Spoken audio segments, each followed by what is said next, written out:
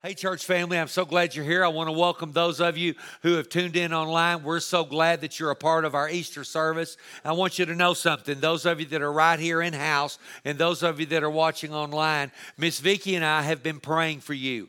And we've been declaring God's grace over you and over your family. And we've been doing it regularly. And as you celebrate your Easter weekend, I want you to know that God's grace is on you. God's grace is on your family. And we've been declaring it over you. Amen?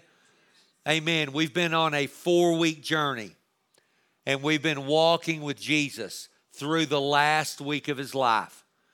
Now, we have not covered every detail. We have not covered every story because there's no way that we could do that. We looked at some of the highlights of the life of Jesus. And last week, we ended up at the Last Supper. And Jesus took his disciples, he gathered his boys, and they found a house that had a room upstairs, and they gathered there in that room, and they celebrated Passover, and they celebrated communion, and Jesus broke the bread, Jesus brought the cup, and they did it for the very first time. They left there.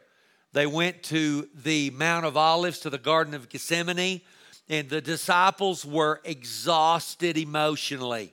They were exhausted, and they couldn't stay awake.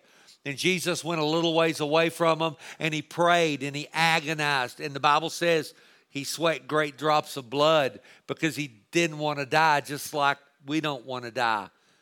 Well, Judas comes, and he brings the chief priests and the temple guard. Now, these aren't Roman guards. These are guards from the Jewish temple, and they arrest Jesus. Now, one thing that the Sadducees and Pharisees were is they were politicians. And they went to get Jesus at night because they were afraid of the people and they were afraid of the crowd. They took him to the house of Caiaphas, who was a high priest, and he didn't live in a house. He more like lived in a villa. Okay, these men were wealthy and powerful, and they had an outer court with this villa, and there they began to attack Jesus. They assaulted him. They insulted him. They put a blindfold on him and slapped him and said, "Hey, prophesy and tell us who slapped you." And there's a fire going on outside in the courthouse, and that's where Peter is with a group of people. And you remember Peter said, "Lord, I'll die for you." And Jesus said, "You won't die. You'll betray me 3 times." And so one of the little girls sitting at the fire says, "Hey, I know you. You're a Galilean." And he says, "No, I'm not." And he denies him. And it says Jesus looked right at him. Then he got up and ran out of the courtyard. And it says in the Bible that he wept bitterly. Well, they do this to Jesus literally all night long until 6 in the morning. And then they take him in front of Pilate. Pilate is a Roman governor, and he's a politician also. And he asked Jesus, they say, "You're king of the Jews. Are you king?" And he says, "You say that I am." Another one of the Gospels says that he says, "I am, but I'm not of a kingdom of this world." Well, Pilate doesn't want anything to do with this. He knows why the high priests want to kill him. He knows what their political motive is. And so he sends him across town in Jerusalem to Herod. Now, he and Herod are political rivals, and they're both rulers. Well, Herod's excited because he thinks maybe Jesus might do a few parlor tricks. Maybe he'll do something. Well, when he refuses to do anything, he tires of him quickly, and they mock him, and they make fun of him, and they send him back to Pilate. We talked about this last week. Then Pilate gets him before the crowd and says, "This man's innocent. This man is righteous. Why don't we let him go?" And they say, "No, crucify him. Away with him." And so they release Barabbas, who is a murderer and a rebel. And we found out last week, I'm Barabbas. You are Barabbas. You see, I'm guilty. You're guilty. And the guilty were set free, and the innocent was condemned. So Jesus was turned over to the Roman soldiers, and they whipped him. They flogged him mercilessly, viciously. It was horrible, horrible. They forced him to carry a cross. He can't carry it very far because he's so weak from the beating, and he drops it. And so they force another man to carry his cross, and they carry it outside the gate to Golgotha, which means place of the skull. And at 9 o'clock on Friday morning, he's nailed to a Roman cross between two thieves, the only Son of God. God allows himself to be crucified. I think that's amazing. Jesus said himself, he said, no one takes my life from me. No one. I lay it down. I willingly give it. He's on the cross for 3 hours till noon, and it says that all the land became dark. The sun is in the sky, and it's noon, and from one moment to the next, it's dark. Now, it doesn't say it was cloudy. It says it was dark, like night. I wonder what they must have thought. He's on the cross 3 more hours till 3 in the afternoon. And at 3 in the afternoon, he says, my God, why have you forsaken me? And then he says, it is finished. And the scripture says he breathed his last and he gave up his spirit. At that moment, the veil in the Jewish temple was torn in two. We talked about this last week. It was called the Holy of Holies. It was where the Spirit of God resided. And the high priest only went in there once a year, just like Kurt said. He only went in there once a year to cover the sins of the people. And that curtain, that veil, which some say is 40 feet tall to 60 feet tall, that was 4 inches thick and weaved out of some type of different types of animal hair. It was ripped in half from top to bottom. And the Spirit of God moved out of the temple and he moved into us. Amen. He moved into us. Now you see, I'm the walking temple of God. Mike is the walking temple of God. He dwells in me. Now he only comes in if he's invited. He doesn't just automatically come in. But I invited him in when I was 12 years old, and I know that I'm the walking temple of God, and I know that you that invited Christ into your life, you're the walking temple of God. That happened the moment he died. Then it says there was a great earthquake, and boulders were split in two. Then it said that tombs burst open. Now, the graves then weren't like the graves now. They didn't bury people in the ground. They would dig a hole in the side of a mountain, inside of a rock, and they would hew out a hole, and they would place the deceased in there, and then they would seal it with a heavy stone where no one could bother the deceased. And it says that those tombs burst open. It says the righteous dead, the holy dead, came out of their graves and went into Jerusalem. Now that happens twice. It says in Scripture it happened the moment he died, and it says it happened the moment he was resurrected. And there are dead people walking around in Jerusalem. Maybe your cousin or your uncle. Maybe your granddad. I don't know. And they're saying, man, Jesus is alive. Jesus is king. That happened at the resurrection. So Jesus is dead at 3 in the afternoon. And it says the disciples went into hiding. Can you imagine what they must have thought? Can you imagine their dreams, their hopes, their plans, what we're going to do, what's going to happen? And Jesus somehow manages to get himself killed, and now he's dead, and all that's over and done, and they go into hiding. Well, there's a man named Joseph of Arimathea, and the Bible says that he was wealthy and that he was a disciple of Christ. And he goes to Pilate, and he begs for Jesus' body. And Pilate is surprised that he's already dead. He's surprised. Listen, crucifixion could take days.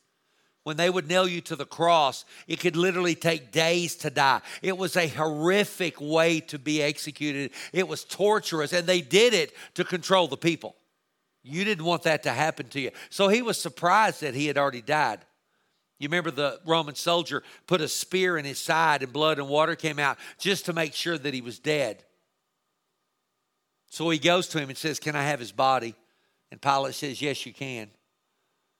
So they take the body of Christ, the lifeless body of Christ, off the cross, and they wrap him in fresh linen, and they place him in the tomb that Joseph had just built. And they slide him and place him in that tomb, and then they roll a massive stone over it, and they go home. Let me read to you tonight Matthew 28, verse 1, NIV. After the Sabbath at dawn on the first day of the week, Sunday morning, Mary Magdalene and the other Mary went to the tomb. there was a violent earthquake, for an angel of the Lord came down from heaven and going to the tomb rolled back the stone and sat on it. Let me read that to you again. There was a violent earthquake. Apparently when angels land, there's earthquakes. An angel of the Lord came down from heaven. Notice they only sent one. And he went to the tomb and he rolled back the stone, which weighed thousands of pounds. And he jumped up and he sat on it. I love that picture.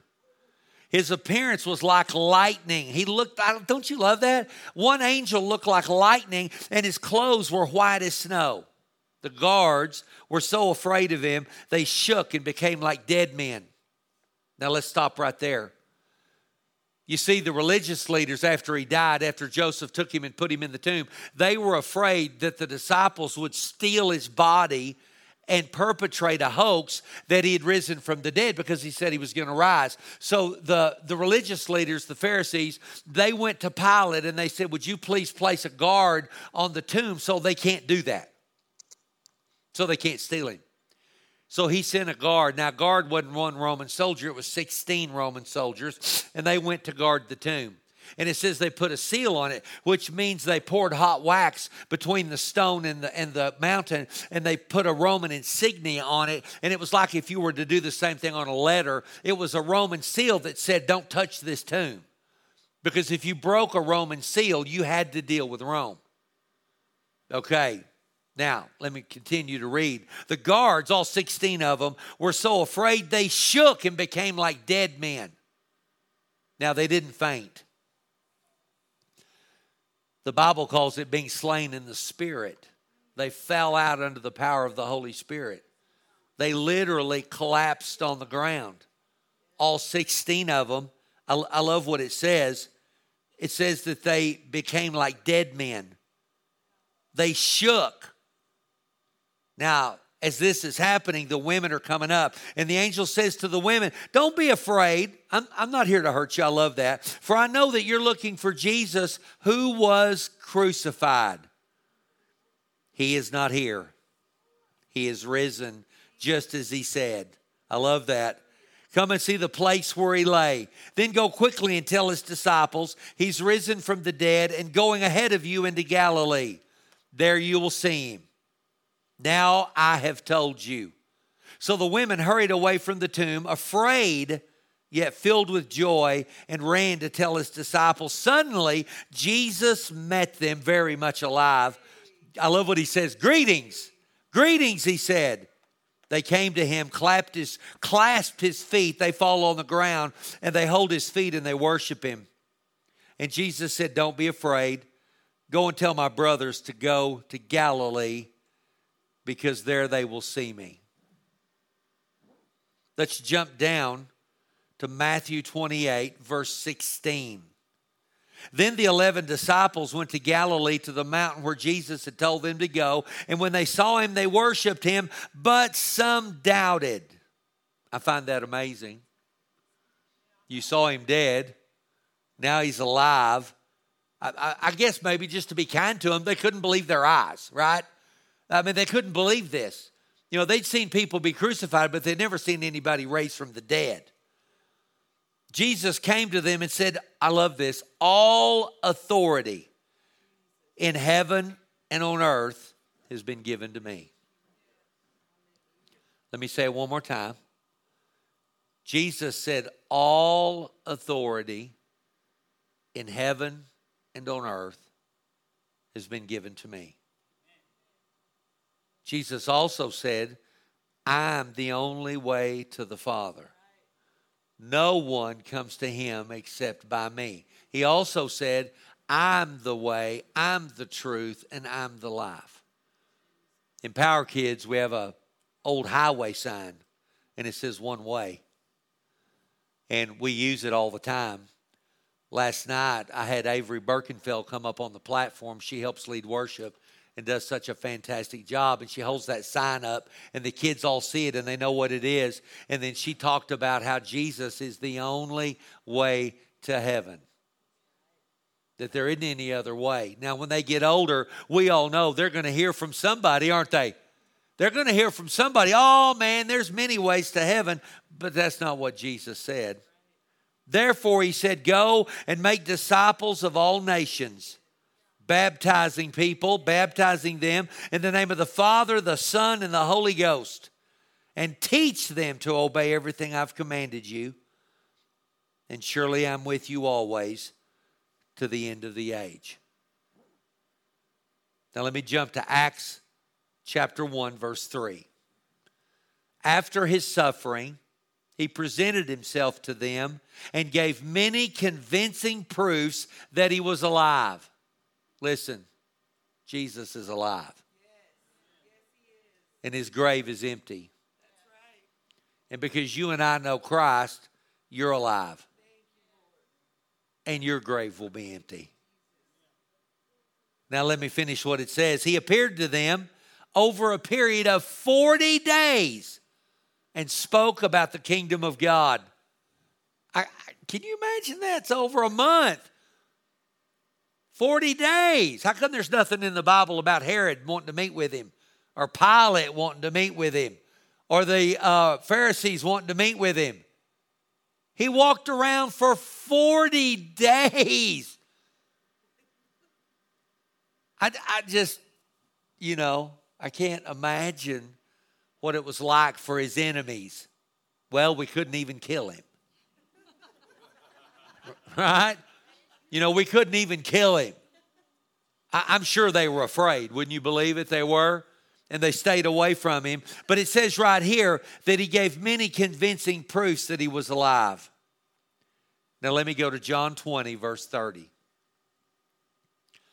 Jesus performed many other signs in the presence of his disciples, which are not recorded in the book of the Bible.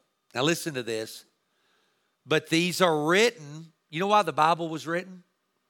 It was written so you would believe. That's what it says. Listen to it.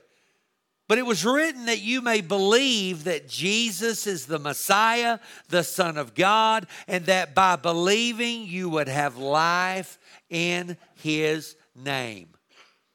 Now, the Bible has so many different benefits, so many different things, and we talk about them all the time, and there's so much to the Bible. But if I could bring it all down tonight to one thing, it says the Bible was written for one reason: so you would believe and so you would have life. Because see, if you don't believe, you don't have life. But if you believe, you have life. And that's why the Bible was written. So you would hear these stories and you would think to yourself, I believe that. Happened to me at 12 years old at my mom's house, my dad's house. The pastor came over and shared the gospel. And I said, I believe I'll have some of that. If you're doing double dips, I'll have a double. And I believed. And at that moment, I became alive. I'm grateful tonight for the death, the burial, and the resurrection of the Lord Jesus Christ. I'm grateful that heaven is my home. I'm grateful that you are my brother and sister in Christ. I'm grateful that we're going to spend eternity together. When we get there, the only thing they're going to ask is, who'd you bring with you? Who'd you bring with you? I want everybody I know to know Christ. I want everybody you know to know Christ. To hear the simple story of the gospel, that Jesus died and he's alive and my sins have been washed away and I'm a child of God. You're a child of God. And heaven is your home because of it. Would you close your eyes and let me pray for you? Father God, I want to thank you for those in the house. I want to thank you for those watching online. And I just want to ask you a simple question. Have you believed and have you been made alive? It says right here, I just read it to you, but these things were written that you would believe that Jesus is the Messiah, the Son of God, and that by believing you would have life in his name. If you've not believed, the scripture says you don't have life. I don't want to close this Easter service and not give you an opportunity to believe, not give you an opportunity to say yes to Jesus. Not give those of you watching online an opportunity to say yes to Jesus. You're here, you say, Pastor, I want to believe. Can I get you to slip your hand up and say yes to Jesus tonight? Pastor, I want Jesus. I see those hands. Thank you. They're all over the room. All over the room. Thank you. Thank you. Those of you that are watching online, I want you to say yes to Jesus. I want you to get on the comments below and say, hey, I said yes to Jesus while watching the Easter service. Now we're going to pray a believer's prayer. And I want you to repeat it after me. Say, Father God, thank you for Jesus. Jesus, thank you for dying for me, coming back alive for me, and giving me eternal life. In the name of Jesus. Amen. You know, in Power Kids, we can't do an altar call because all 90 of them will come forward. And they'll come forward every single week. And we're okay with that. Don't get me wrong. We want to make sure they know Jesus. Amen. Those of you that raised your hands and prayed that prayer, I want you to know I'm proud of you. Those of you online that prayed that prayer, I want you to know I'm proud of you. I want you to know we're praying for you. We love you. I'm so glad that you're in the kingdom. And there's only one downside to it. You're going to have to be with me for eternity. But maybe your house will be a ways away from mine. Amen. Praise God. Would y'all stand up, please? Let me pray a closing prayer as we celebrate the last moments of our Easter service. Father God, thank you tonight for Easter. Thank you for the beginning of our Easter weekend, for our first service here, that your grace is on our families, our loved ones, as we celebrate together, whatever that looks like, Father. That Jesus, you are the center of our lives and our families. We're so grateful for Easter weekend. We're so thankful for what you've done for us and what you continue to do for us. It's in Jesus' name I pray. And everybody said, Amen. I love you. Happy Easter.